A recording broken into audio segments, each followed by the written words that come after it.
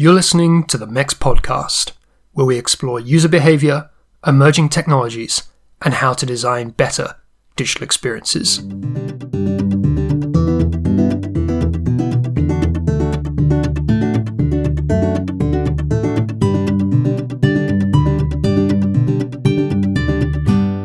And I think that's what I really love about being in UX, right? Is the fact that it's so multidisciplinary that you can learn so much from other people because they bring in a new perspective.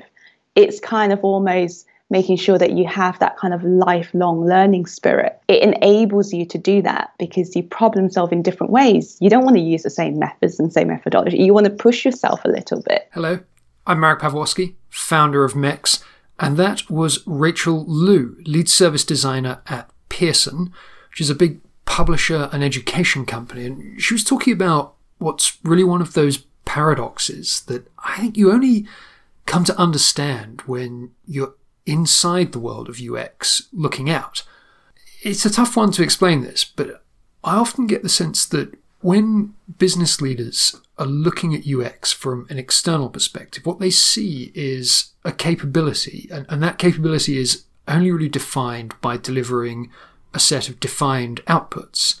And of course, one of the things that you come to realize when you're on the ground, like Rachel is that when it's at its best, user-centered design is something which reveals the needs for outputs that maybe weren't knowable before. And as she alludes to, that means that people who are in these UX roles must be almost chameleon-like in their ability to assimilate in new industries and to nurture a real polymath's enthusiasm for learning about skills and roles that other people have. And it's a tricky one, that, because you've got to strike a balance between sharpening those more obvious skills and deliverables, which are going to make you valuable in a role today, and then also keeping yourself learning about those things which might come to define your role in the future.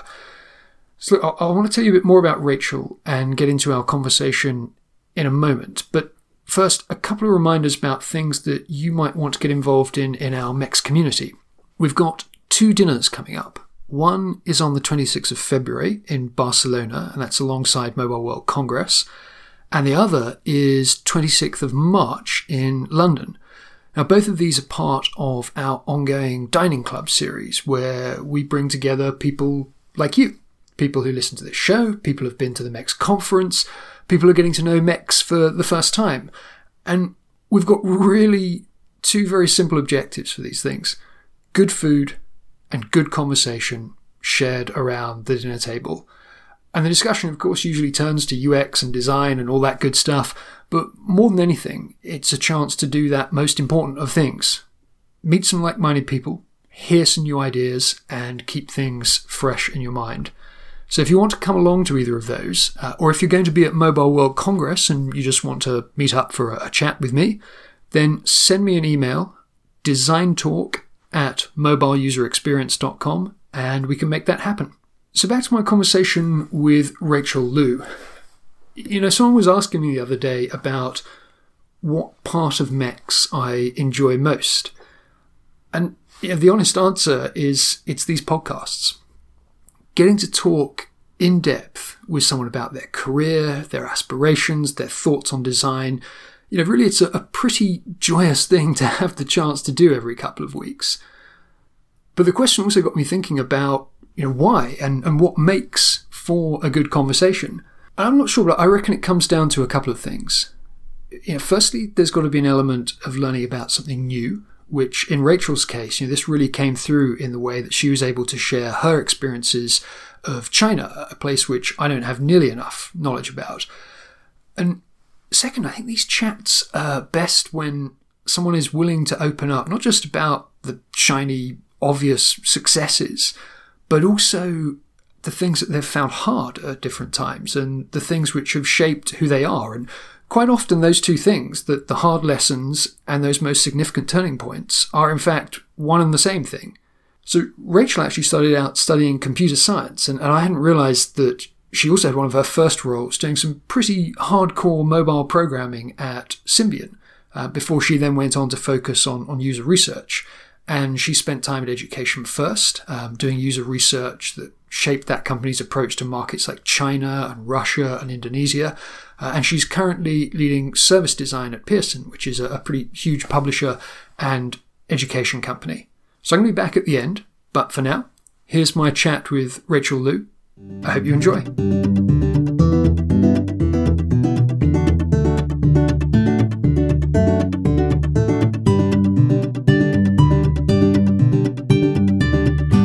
Rachel, welcome to the show. Thank you very much for taking the time to join me. Something I ask most guests who come on the MEX podcast. Whereabouts are you dialing in from today? I'm based in the London office, and yeah, it's great to be here, actually. Thank you. Well, I was thinking probably the last time we caught up was when you spoke at MEX, which would have been, well, I guess a couple of years ago now.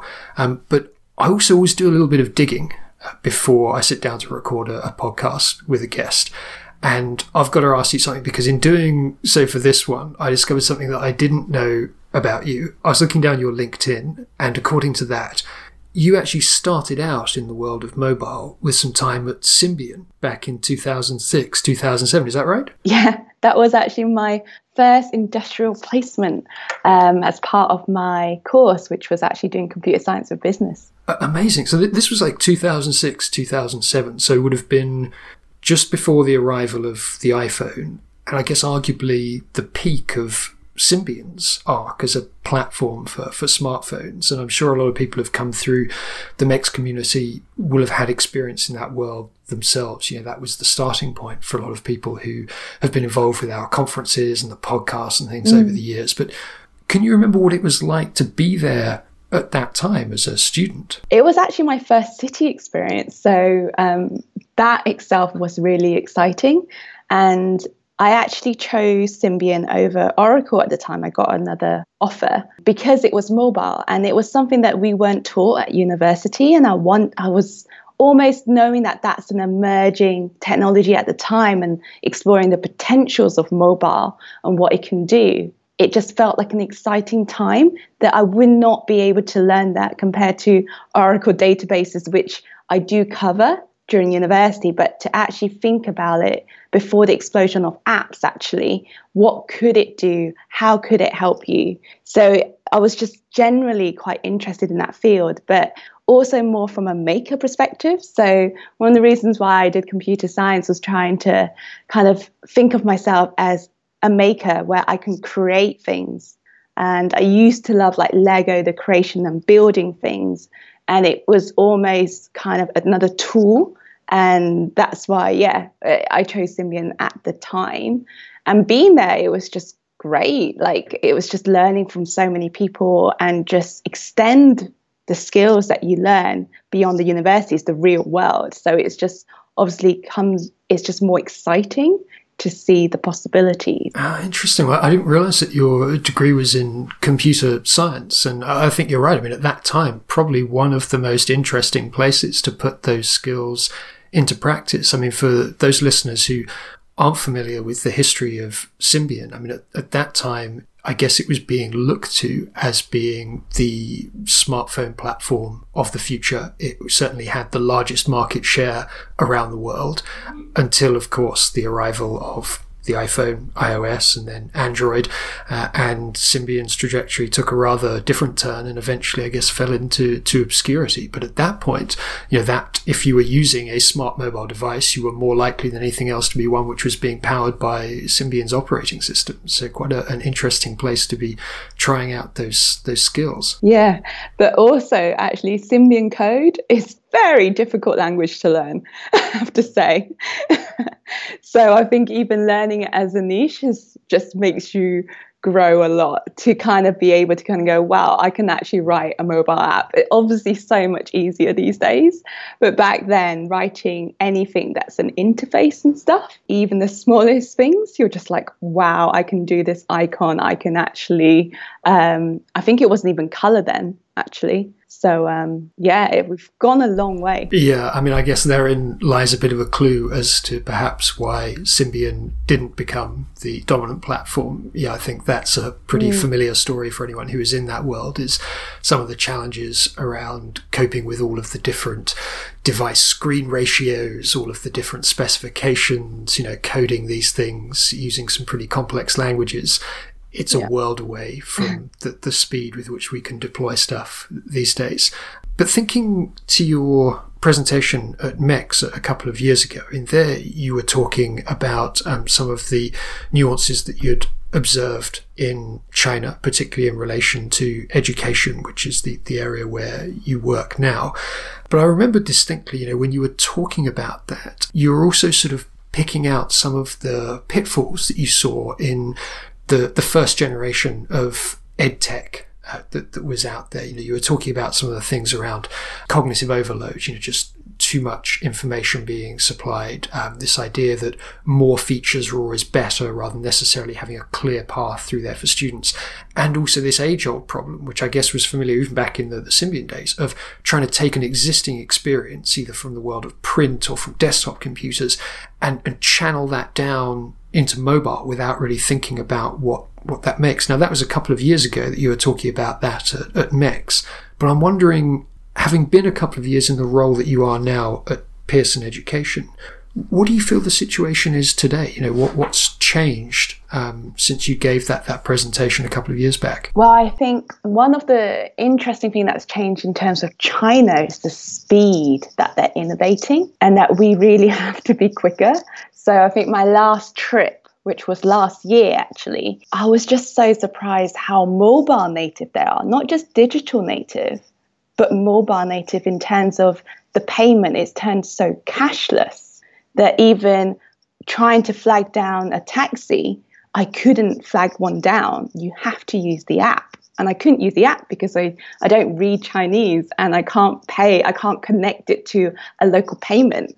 So I felt quite disabled. It was really weird in few years for it to be so cashless. So that was one thing that I observed in particular for China as a whole, which then means that for education, it's still buoyant, it's still in demand, where they are really thinking about AI a lot. And Pearson is kind of going through a transformation itself from that print to digital. And I see different levels of maturity within Pearson. So I've been in a project where they innovate like anything. They really understood how to provide the service, thinking about the online and offline experience for learning and really combining that mix. So it was brilliant. It was more greenfield. And that was, again, the demand was coming from China, not in the rest of the world. And what does the Pearson name mean in China? When you turn up as a representative of Pearson there, what sort of connotations does it have in the world of education in China? Funnily enough, the project I was working on, they weren't known as Pearson. It was a different brand. It was Wall Street English. And so branding is really important. And Pearson's, they don't really hear much about Pearson. They hear about the Longman Dictionary. That's something that they're quite familiar with. Right. So these are sort of individual properties that Pearson owns and then uses the local brand in China. Yeah, because they don't have the understanding of Pearson as much. But they do understand Pearson in terms of tests and assessment, which was quite interesting to know that, hey, it might not be for actually like the learning aspects, but maybe more of the assessment aspects of the education system. So that was kind of, new to me. One of the things I remember from your presentation at MEX was you were talking about, I guess, some of the fundamentals that you'd observed in earlier trips to China about the difference in the way education is seen there. And I came away, and correct me if I'm wrong, because this was a couple of years back, but I remember having this impression that it was a real case of laws of supply and demand giving a bit of a different situation there, where there was, there was greater demand than there was supply of good quality education in China. Therefore, it made it this really competitive place for Chinese students, and that you didn't get second chances, that you had to really be succeeding at all levels of education to progress to the next step. Is that something which, continues to inform the sort of appetite there is for these digital education experiences? What I found really interesting, so at the time I was looking at the teenager year group and the parents there, and we've also looked at the slightly younger ones, I think, for the last 2 years. So young learners from like 5 to about the 10-year-old, and the parents in that aspect.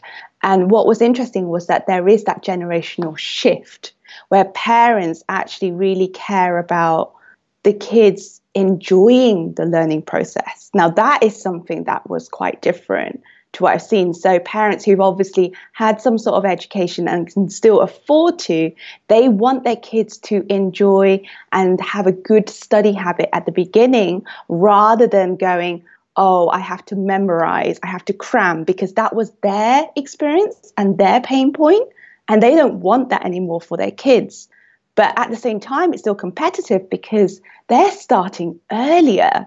They are trying to learn English and get ahead, not at the teenagers anymore, at the like 3, 4, 5-year-olds, which was really interesting. So the demand has shifted younger almost. So that was for us was a very different take on things. So it's again knowing that, hey, it changes a lot of the times. You have to still go out there to do research. I think that's one key thing. Be aware of the assumptions that you are making. Just because something that was a few years ago, but there are things quite changing, throughout time, it means that you do need to check in as well and make a conscious choice of like, well, who are you looking at as well? Who are you talking to? And that might change too, that sort of dynamic. So it's ever evolving. Yeah, I mean, as a service designer, it's hard to think of a meteor sort of challenge to get stuck into, because as you say, you've got those multiple different stakeholders there. You've then got within that multiple generations of different stakeholders who might have different attitudes, whether those are the students or parents who are at different stages themselves, or the teachers and the different attitudes there. I mean, that's a pretty complex set of stakeholder requirements to get your head around. Do you think that working for an organization like Pearson, or in general what you're seeing in EdTech, people higher up the organization are now starting to understand the value of really digging into the research nuances of those user behaviors and then rolling that into the way the product is developed? Is there an understanding of just how important it is to get deep into the lives of those different stakeholders? So I think the last few years, because we started as a new team actually, so there was 3 of us when we joined, and it was part of like global products, but working more like an agency. So we don't get siloed. We look at different problems, and I think that's very helpful actually to know that, hey, there's different levels of maturity. If within our stakeholders, there's different levels as well of understanding. How do we even bring value within UX when they don't understand it either?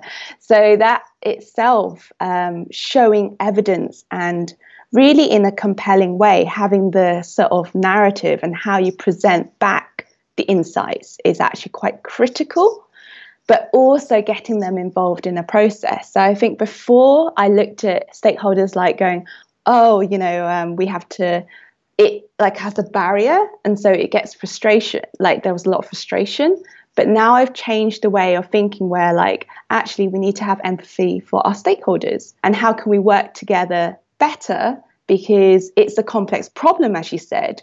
It's a system level problem, which means you need to have different perspectives, and actually they can also bring in certain value too, and using that to kind of going, okay, well, these are our assumptions here. This is what we are thinking. And then go out and validate those. And I think having that sort of methodology and that kind of thorough kind of process and guiding them through that has been super helpful for them to understand, but for them to really see the value as well. So here, I guess we're thinking about stakeholders in the internal sense as opposed to... Internal sense, yeah, sure. Yeah. And when you've experienced those barriers in the past, and I guess everyone in a role like yours experiences this to some degree, there's always that sense of, balancing the sort of time commitment that people have to make to understand the kind of research that's flowing from your work and presenting that in an effective way, a way that actually makes a difference. What have you found to be most effective? Have you found there are any real transition moments where people start to get the importance of what you do and it starts to have an effect on their own work? I actually found the first part is really starting small. I don't underestimate the power of small. So before I took things like granted, like going, we have to prove by doing some usability tests, or we have to prove by starting basics and showing some of the kind of interaction design level, a bit more solution focused. But actually, it's showing in a tangible way. It's kind of useful to kind of almost bridge the gap and build the trust. I found that that's kind of key. Now, another thing I wanted to ask you about, Rachel, is I guess if you look at where you've got to now with the kind of work that you do, which would be defined, I guess, as service design, experience design, and then you think back to where you started with computer science and that time at somewhere like Symbian. Mm-hmm. Was there a moment when you started to think of what you did more in the terms of design rather than computer science? Do you see a differentiation between those two things, or is it all part of that maker spirit that you alluded to of just wanting to make change happen in some way? I guess I've always really loved art and design from a young age. And I even got disqualified from an art competition before for they didn't believe that my parents didn't help me with the competition. So that was quite interesting. So I've always had it in me. That's kind of like my inner child.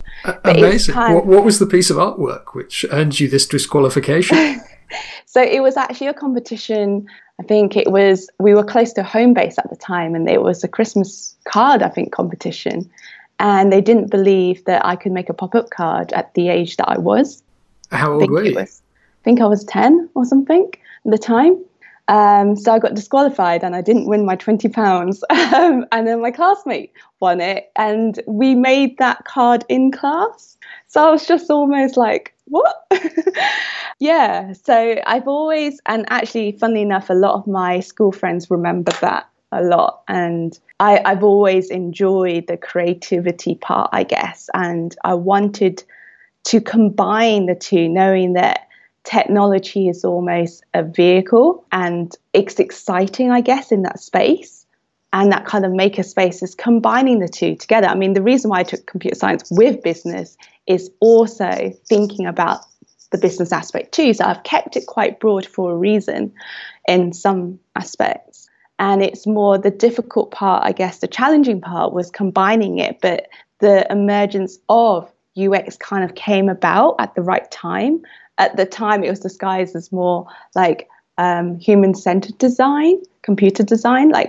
So it almost evolved, and as I evolved, the role evolved, and it kind of was good timing in a way. Yeah, it's really interesting hearing the different paths that people who I guess started around the same time that you did in this world have taken, because I guess when you think back to then, the definitions were very fluid. A lot of what is now seen as being user experience work as a kind of broad umbrella term was being made up as people went along, essentially. Yes, there were some educational backgrounds to this which perhaps were more inclined towards leading that way than others, but a lot of the stuff that was being done was so new that it was requiring that those educational definitions be changed. And I've had people on this podcast who got into this world through theatre design or anthropology. It really seems that, if anything, the more diverse the background, the more likely it was to lead to doing interesting and useful work as your career progressed. And that would certainly seem to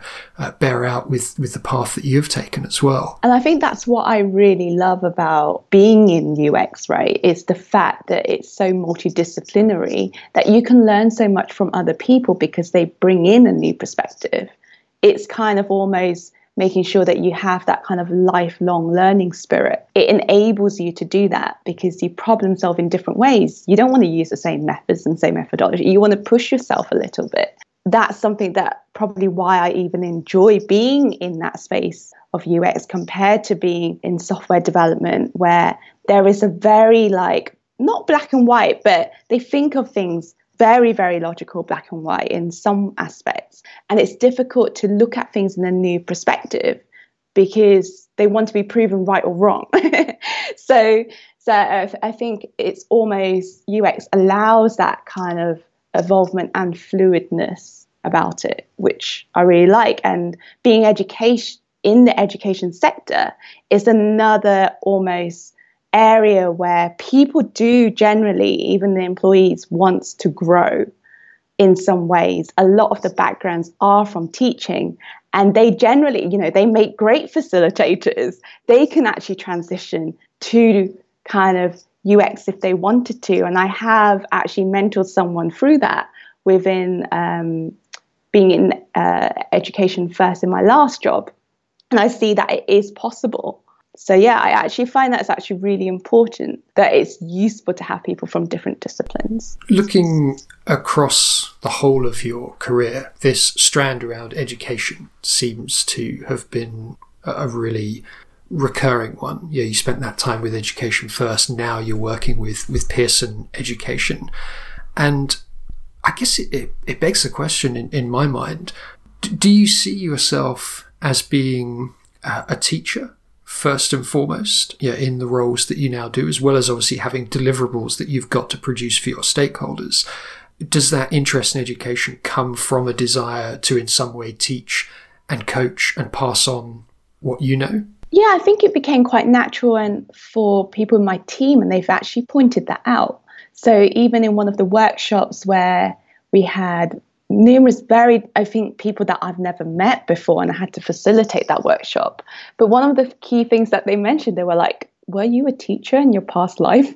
Because the way that you share the stories, the facility, the insights and everything, you just bring them to life as you would do as a teacher. But then a lot of the skills are quite transferable in a way. Everyone could be a teacher in some ways. Everyone you're both a teacher and a learner. And I think if you have that kind of mindset, then you can be more curious and you want to learn more and you question things more. And I think that's fundamentally how you grow. And perhaps I've seen how people think about motivation, how people think about building habits. These are kind of applicable for everyone. It's not just within education itself, it's just part of growth. Yeah, I'd agree with that. I mean, I've always had this working theory that the key thing in motivating someone to be an effective teacher is whether or not they are passionate enough about the particular subject area to really be excited about passing it on to someone else. And it doesn't matter whether you're talking about woodwork or whether you're talking about digital design or whatever it is. If someone is genuinely enthused about what it is they're trying to share, then they find effective ways to share it. And of course, there are some skills that you can learn to improve that, some techniques. But I think it's got to start with that passion and enthusiasm, right? Definitely. And the best teachers I've seen are the ones that just keeps you engaged. And actually, they keep you engaged not just by sharing what they know and presenting stuff. They actually find really creative ways for you to learn and immerse yourself in that learning process. It's not just a lecturer delivering things to you, instructing you what you need to learn, but actually that's why I find different ways of learning, like peer mentoring is a way to learn. You can have different forms of delivery and formats. Some people prefer just to have that kind of bite-sized listen to certain podcasts or to different aspects. So it's kind of creating that environment for you to grow and finding one that works for you, I think is important. And probably that's been quite key for my different career transitions, Like I know I learn by doing, I learn by immersing myself, I learn through other people, I learn by sharing experiences, but I also learn when they share experiences too. It's kind of informal learning in a way. Education makes it very formal with assessments that you have to do and stuff, but it doesn't have to be that way. Do you think that gets harder as you get further on in your career to strike that balance between the demands on you as someone who has had now a certain number of years of experience to share and to teach others versus keeping that desire for ongoing learning fresh in yourself? Yeah. How do you, on a day-to-day basis, do you think about that balance and how you strike that for yourself? I think you have an awareness when things started to get a bit mundane or what you perceive a little bit boring. It's almost a signal that you've kind of go, right, I'm probably in my comfort zone. I'm not being stretched enough. That's dreaded comfort zone. Yeah, so I think that's almost a trigger to kind of think, well, okay, how else can I grow? And actually, if we wanted to break silos, if we want to really have good user experience, if things that I feel uncomfortable, conversations with marketing, they might not naturally kind of have the same values or care about the same sort of things that we do. But if we want a better experience, we have to find ways to work with them, so that you can already say that that's maybe a bit of a stretch.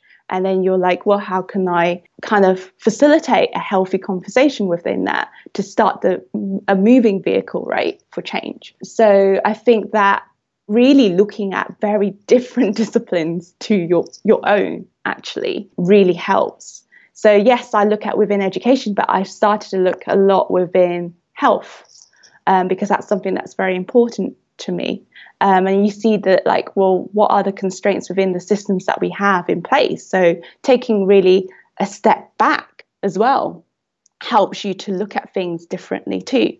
So I purposely sometimes immerse myself in uncomfortable situations. So say I know personally that I don't like talking to people, well, I don't feel comfortable, say, talking to people who are more senior than me, because somehow I feel that I maybe don't have the authority or don't have the knowledge, don't have that wisdom compared to what they have.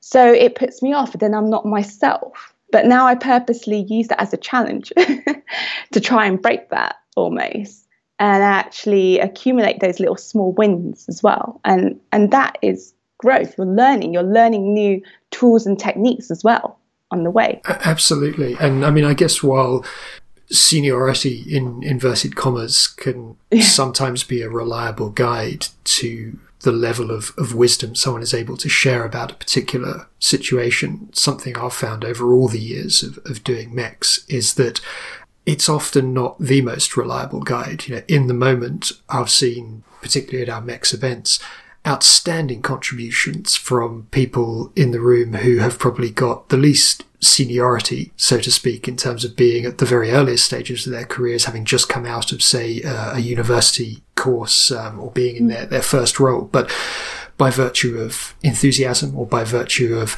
as you alluded to, that desire to maybe dip into diverse different industries and diverse different experiences, they're able to bring something to a conversation that someone who has been in a role for 20 plus years just doesn't have access to. And I think it's so important to have all of that coming together at different places. I mean, I often think about it in the context of events because that's what we do, and the need to have that diversity of people involved with events. But I think it's true, whether that's in your day-to-day work or whether that's in the conversations that you're having. And it's amazing, and perhaps this is something that you're now starting to get a sense of as you spend, more time in this career, how much you yourself value speaking to people who, say, have just come out of university because they have a different set of wisdom to the one that you have access to. And it's no less valid simply because they haven't been in the career as long as you have. Exactly. And I think sometimes even the way that we introduce ourselves, right, we actually start to say job titles and everything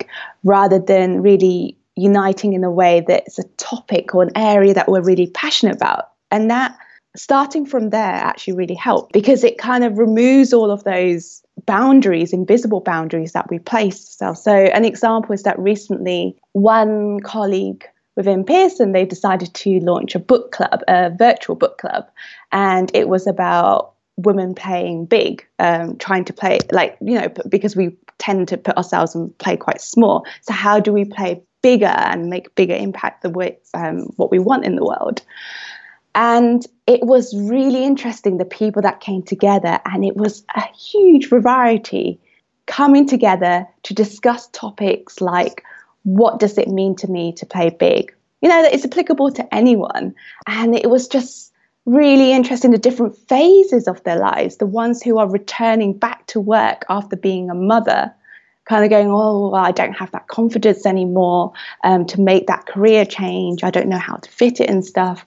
And actually, that itself is much more deeper, meaningful conversation, because we don't judge, we don't make that judgment, and we don't associate with like job titles anymore. It's really about that kind of topic or the problem, that we have a shared common thing that gets us together and connected. Well, I guess it's that thing of multiple perspectives and the value that they deliver. I mean, it's fundamental to user research, right? That this is why we go out and try to speak to such a range of people when you're thinking about how that might then go on to inform a product or a service or a long-term strategy, is you often see things from a different perspective, and you get your insight from having those different lenses to look at a situation.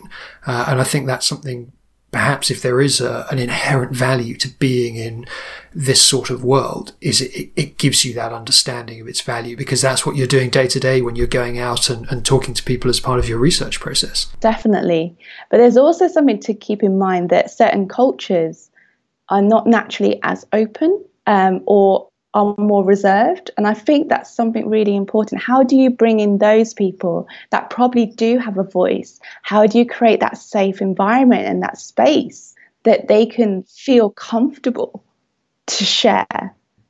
Because it's not within their norm. Say, like for Japan, I know that the whole hierarchy, that invisible part there, is a lot of respect for elders and so forth, even within Chinese cultures and things. And I see that within like almost a constraint for myself sometimes. So what's been your hardest experience of that? Because I guess in the work that you have done, I mean, you've had particular exposure to this. You've spent time doing this kind of work in places like China. There's always been that sort of sense of going out and being a bit of an explorer into other markets and other cultures in the work that you've done. What was the hardest one that you had to overcome to try and get people to open up a little bit more and be able to get the kind of insight that you needed? Interesting enough, a lot of it's not from particularly the users when it's a one-to-one. It's definitely when we're doing ideation or sharing things with internal stakeholders, and there's the hierarchy level there. I actually find that that's the harder one, to really get their voices heard, to get their ideas and their input. So the ones who are actually on the ground running the service, running the processes, versus the ones that are their managers that are overseeing it, that's the challenge I found time and time again. And really being a bit cautious of that, and they're not familiar or find it very unusual almost to kind of have this like open collaborative way of working, and recognizing that it's almost like, well, how do I create that first safe space for them? Have you had any examples where you feel like you have been able to cross that chasm and get people to open up? Any techniques which you feel are particularly effective at getting to that point? And it's a tough thing, I guess, and it probably differs from market to market, from situation to situation. There's this book called Culture Map that I read, and it's a really good framework to think about. They really mapped out all the different ways of, whether it's communication, whether it's autonomy, the range, and seeing where vaguely they're at. Like, so you got to be aware whether it's within their personality or whether it's a cultural thing. So even distinguishing that first, and building relationship remotely, I think is quite tricky. But I do find having a conversation with that person on the one-to-one first always makes a difference. And maybe perhaps sometimes they feel comfortable thinking through certain things, so they're a bit more reflective, and giving certain things up front for them to think about, that helps them out almost to kind of navigate through this uncertainty type thing. But I do feel every single time that a slight one-to-one before a workshop, before anything, getting to know them a little bit on a personal level makes a huge difference in some form, whether it's virtual, whether it's face-to-face. It reminds me of a story, actually. A friend of mine, going back a few years now, ended up being the sort of go-between between an American organization which was acquiring a Finnish organization. And I remember him talking about one of the things you just alluded to, that need to recognize that different cultures have different cadences of thinking and then sharing those thoughts back to a group. And the particular challenge he had to try and help, I guess, both sides of that equation overcome was that the American company was used to situations where if there was a silence in a meeting, it was generally a bad sign, the fact that the sort of conversation had ground to a halt. Whereas for the people working in the Finnish organization, that was very much part and parcel of the culture. It was an expectation that if a question was asked, time would be given to sit and contemplate and come back with a meaningful answer. And he, I suppose, ended up being, I guess, in the role of cultural facilitator between those two things to help each side understand that, no, this wasn't actually all grinding to a halt, that in fact this was just part and parcel of it and they were going to get to where they needed to get to, but there just needed to be that understanding and that respect of the different cadences of thought between different cultures. Yeah, definitely. I mean, that book explains it really well with some of the things that I observed as well. And I had to learn through the mistakes that I've made too. So, I think one key one is when at the end of the meeting, any questions? Well, not everyone's comfortable with that. And maybe if there's a channel and a way that they can just follow up a bit more privately, they might be comfortable. And I know that for Asian cultures in particular seems to a reoccurring theme to be able to do that a bit more. Well, I'll put a link in the show notes to that book so that people can check it out and hopefully find some useful tips in there. Do you ever think about the role of fun in that? It makes me think of some of the sessions which Patrizia Bertini, who's been involved with the MEX initiative in different ways, has run for us over the years. And she uses the Lego Serious Play facilitation method, which has a natural element of playfulness and fun to it that tends to get people to open up. But one of the particular techniques I remember her explaining of that was this way in which you have to try and get people to leave their previous baggage at the door of a facilitated creative session, particularly when you're trying to do co-creative activities, and to try and find some way for people to tangibly express that they're no longer so-and-so XYZ job title representing XYZ company, that actually they're someone who just has a certain set of characteristics or a certain approach to creativity that they can bring with them without that kind of baggage. Is that something you've ever come across in the work that you've done? That's actually a really good point. I mean, we did some co-creation with kids, and I think naturally you have to almost make it fun for them to engage, right? So we're quite lucky where we have an experience lab in London where we have beanbags, we have that space where we can actually, it's quite modular in terms of design. We can make it into a meeting room, we can make it to a brainstorm room, we can make it quite lively. Even the colors that we've chosen is a bit more colorful. So even creating that environment, we even put a bit of music on in the background. So it's not silence when they're actually drawing away, creating stories for us. So it's finding the medium that resonates with them, that people universally understand as well, was quite key. Observing actually teachers adding the element of fun of what they do for warm-up, how they loosen people up, is actually quite a good way to see it. Like, and I probably, without even knowing it, incorporated elements of that and brought that into my sessions. But you're absolutely right. I mean, getting them to just be a bit more looser and not think about it as like, we need to get the correct answer. We need to be quite rigid about this. It's quite serious about it. Loosen up is probably quite key. And so that kind of icebreaker needs to be done a little bit differently too. Not the generic ones that you have, but within the problem that you're solving, is there a different way to kind of get people together? Show that a bit of that vulnerability as well, actually. Sometimes I found that was quite helpful for me as a facilitator to add that bit of motion part to it. By being a little bit vulnerable, sometimes that shows that, you know, I'm open, I'm honest, and kind of has that welcoming aspect to it. But if you think about how would you make it fun for kids and will they join in, I think that's a good way to almost naturally bring in elements of fun. Yeah, absolutely. And I suppose it also gets to this idea about what it really means to be in the world of experience design and in some sort of role which is tied to user research going forward, because these are not perhaps the traditional skills which have been associated with this area, and yet they're so vital to the future of it, I think. I mean, now that almost every organization is putting in place some kind of user experience function, sometimes, you know, with more or less degrees of effectiveness. But now that that's become kind of table stakes, the question then becomes, well, how do you ensure it remains a competitive differentiator? What are the skills of the people who you're putting into those roles that are going to help you to drive it to the next level?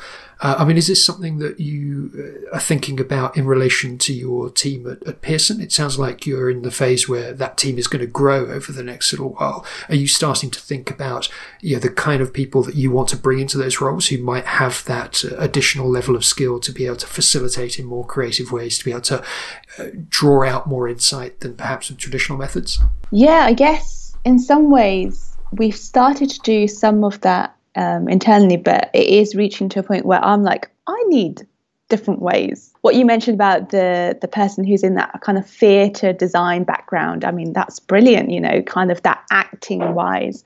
That's a really good way to even loosen up and prototype, right, what that experience might look like. So I do think it's super important. And we're at that stage where we've grown quite steadily, I would say, in a good way. So I didn't realize that actually I was thinking about culture within the team, that each individual plays a role in shaping that. So before I was just like, oh, well, I need to try and push that or trying to create that space. But everything that I do and every small things and actions and stuff accumulates and adds in to that culture. And so does everyone else naturally. So it's almost facilitating and giving them the freedom to kind of make things happen as well. It could be quite, you know, and I think that's quite important. So it's less about kind of telling people what to do or how to do it. It's giving them the space and the permission to actually explore and to experiment a bit. And I think that's something that's still, I guess, hard to convey within Pearson sometimes, in the sense that we talk a lot about experimenting and we talk a lot about you can fail, but I still don't see that kind of risk taken almost, because it's almost like, oh, well, you kind of failed, but hey, we haven't. And I think it's still within a little bit of that comfort bit. So how do we push that a bit more? The ones who are a bit more risk taken, a bit more of a change agent sort of mentality and quite adaptable, it's probably quite important. So building that even resilience within our team is quite important too, to navigate through some of the challenges that we have as we grow out. And that's something that I haven't thought too much about, but because now we are just about to hire our first service designer, yes, I am starting to think about what form that might take. I mean, from your experience, what do you find have been useful? I think, as you say, often one of the biggest challenges can be that trade-off between the sort of security of the well-trodden path and one which stays within acceptable parameters for success without taking too much risk. And if we recognize that there is a value to taking what could be perceived by some as being a risk of bringing on people with, say, a more diverse background, bringing on people with experience which seems tangential rather than directly related to an area, but that you feel may expand the overall team's capability by bringing in those different viewpoints, then it seems to me that really evidence speaks. So the more people, not just within your organization, but across this whole community can do to document how those kind of experiments go and what were the hard parts, what were the parts which worked better than expected, and to sort of provide that the community of practice with a body of evidence which allows people to justify that more easily, then maybe it becomes a simpler thing to be able to go to budget holders or people who maybe are not as familiar with the day-to-day of the area and say, this is what we need to do. And to take what can be perceived as a risk because you know that it's going to lead to a greater reward in the future. And that's easier said than done. Often, teams have got enough on their plate just fighting for, day-to-day things and, trying to keep the team growing and delivering to the deadlines that it needs to deliver to. But I've had the chance on this show to speak to a few different people who are trying it in different ways. One which springs to mind is the stuff going on at Lowe's. I guess they're the equivalent of B&Q, a big DIY chain in the US. And they were able to get a mandate, I guess, from higher up within the organization where there was a real belief that they needed to try some different things. And we're trying all sorts of different experiments, everything from producing comic books which illustrated some of the things that the organization might aspire to do differently in the future, to building these big immersive environments to test out some of the new technologies. And because they were able to tell a story around it, because they were able to document where that succeeded and how it related back to the business. And I think there was an awareness from the senior members of the team that storytelling had to be compelling to take people along on that journey with them. They were able to build that, step by step and have some success with it.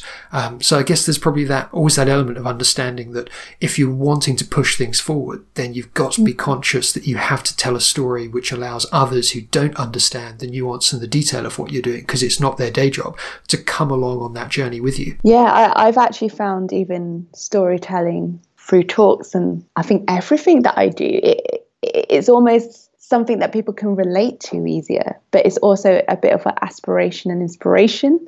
And because they sometimes almost, either the story could be told a bit more visually, it's quite compelling, I think, for them. It draws their attention. So I guess we get back to that power and value of teaching again. And I'm curious, if you weren't working in this area of digital experience design, what would you choose to teach? First of all, that's a really difficult question because I have so many interests. Well, we didn't get together on the podcast to do easy questions alone. Yeah.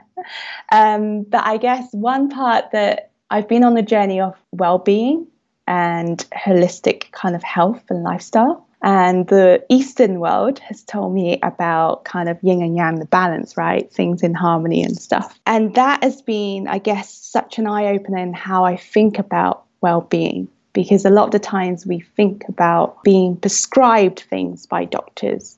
People fix us, right?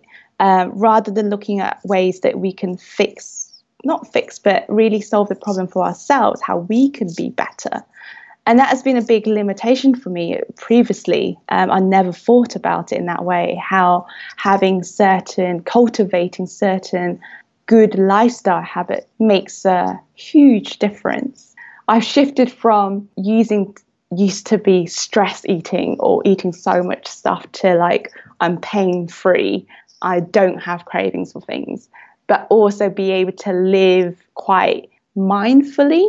That to me had that kind of mindfulness plays a big role, I think, in everything that we do. We can be better by being mindful, even as designers, as a human being. I think a lot of the times that technology and everything moves so fast, we forget to be present and to be whole and to take space. So I think for me, that I found that that's really important, and that's a message that I guess I would like to almost share from my own personal experience. Well, it's one of those really important balances, I think, really in all walks of life. But I do feel there's a particular urgency to it sometimes for people who work in roles which naturally are at the cutting edge and at the very sort of fastest pace of technological development, and also with that added responsibility of being in a role where you need to have an ongoing empathy and a really deep empathy for the people that you're trying to understand in your role as an experienced designer. That requires a lot of mental bandwidth, and I think probably very important that people take the time to remember there needs to be a balance, and there needs to be a mindful approach to that. Otherwise, the sort of pressures that you put on yourself to remain at the top of your game in both of those areas can be pretty demanding. Yeah, exactly. I think that's something that I had to try and work and overcome, and that mental kind of resilience is probably a good way to put it. Well, look, it's been such a pleasure catching up, Rachel. It's great to hear what's been happening since you last spoke at MEX, and do stay in touch, and it would be great to hear what else comes out of your work at Pearson and what else comes next in your career. Wonderful. So thank you so much for having me. It's been great. Pleasure to catch up again. So yeah, really enjoyed it.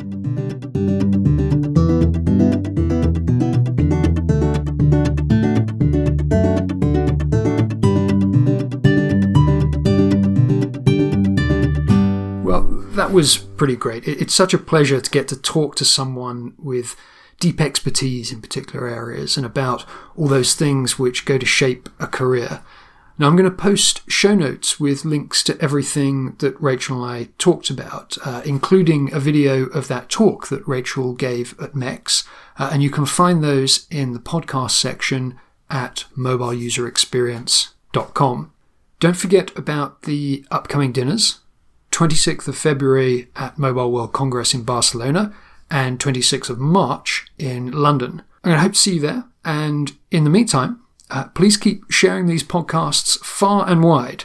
Have a think about which of your friends might enjoy listening and just send them the link. We're on all the major podcast players like Apple Podcasts, Spotify, Stitcher, or just search for MEX Design Talk in whatever podcast player you happen to be using.